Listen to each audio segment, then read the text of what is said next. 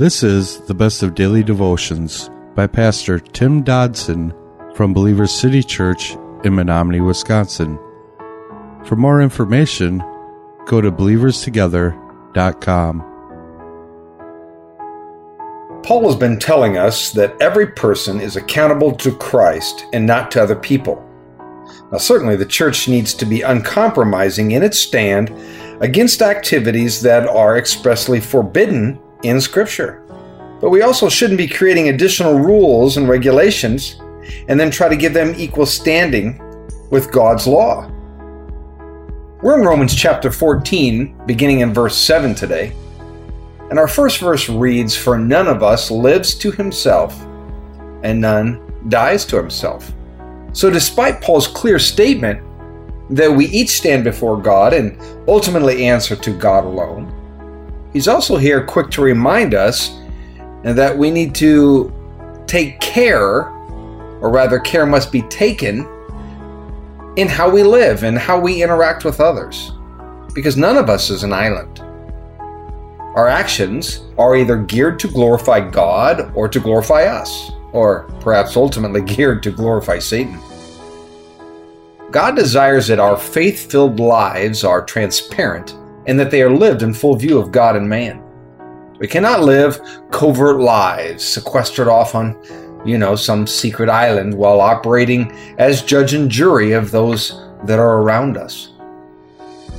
You see, God gave us the church to operate in as a family, to engage corporately the world and our communities at large, to be a body of believers, to serve the kingdom, to grow together, and using our gifts to bless one another. So it's flagrantly contrary to Scripture to somehow adapt an Elijah attitude where, we hole up in a cave somewhere and tell God that, we're the only ones left who really loves and serves Him. Verse 8 of our text says, "For if we live to the Lord. Or if we die to the Lord. If therefore we live or die, we are the Lord's. For to this end Christ died, rose, and lived again, that He might be Lord of both the dead and the living." So Paul here is emphasizing that ultimately God is in charge, that He can and certainly will take care of His own. I wonder if we really understand the magnitude of that simple truth. Because such would mean that God controls the outcome of our lives. He controls the very breath in our bodies. That certainly does not mean that, everything's going to go our way or that somehow we're going to live a pain-free existence. For we often are going to do stupid things that God is ultimately going to allow us to do. And you know what? There are always earthly consequences to those actions. But we must never believe that God is not in charge. We can and so often believe that God needs our help and needs our intervention. But God knows what is happening and can take care of any situation, with or without you.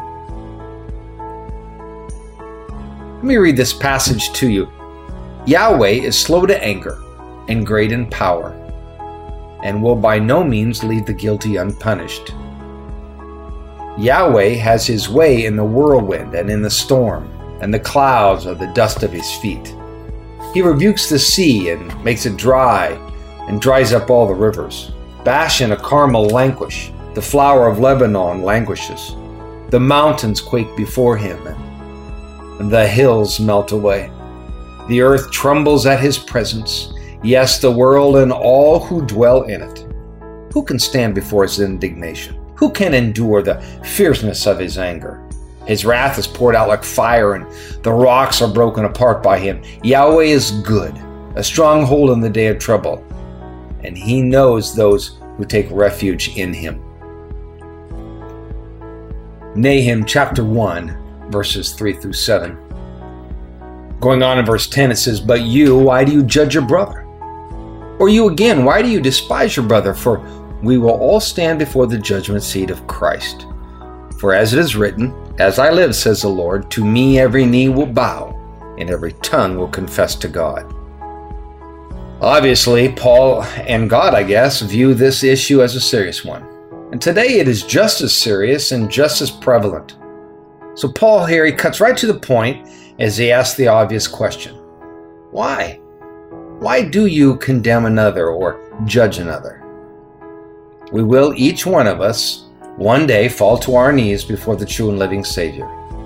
And under the lordship of Jesus Christ, we will live with some specific convictions, ordinances, and freedoms that He has placed on us individually. And we will, each one of us, answer for how we replied to those directions. Things that were of and for God will, like gold, survive the fires of judgment.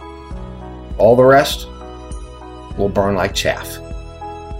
What will we really possess after that very personal day and that personal event? That was a daily devotional by Pastor Tim Dodson from Believer City Church in Menominee, Wisconsin. For more information on Pastor Tim Dodson or Believer City Church, visit believerstogether.com.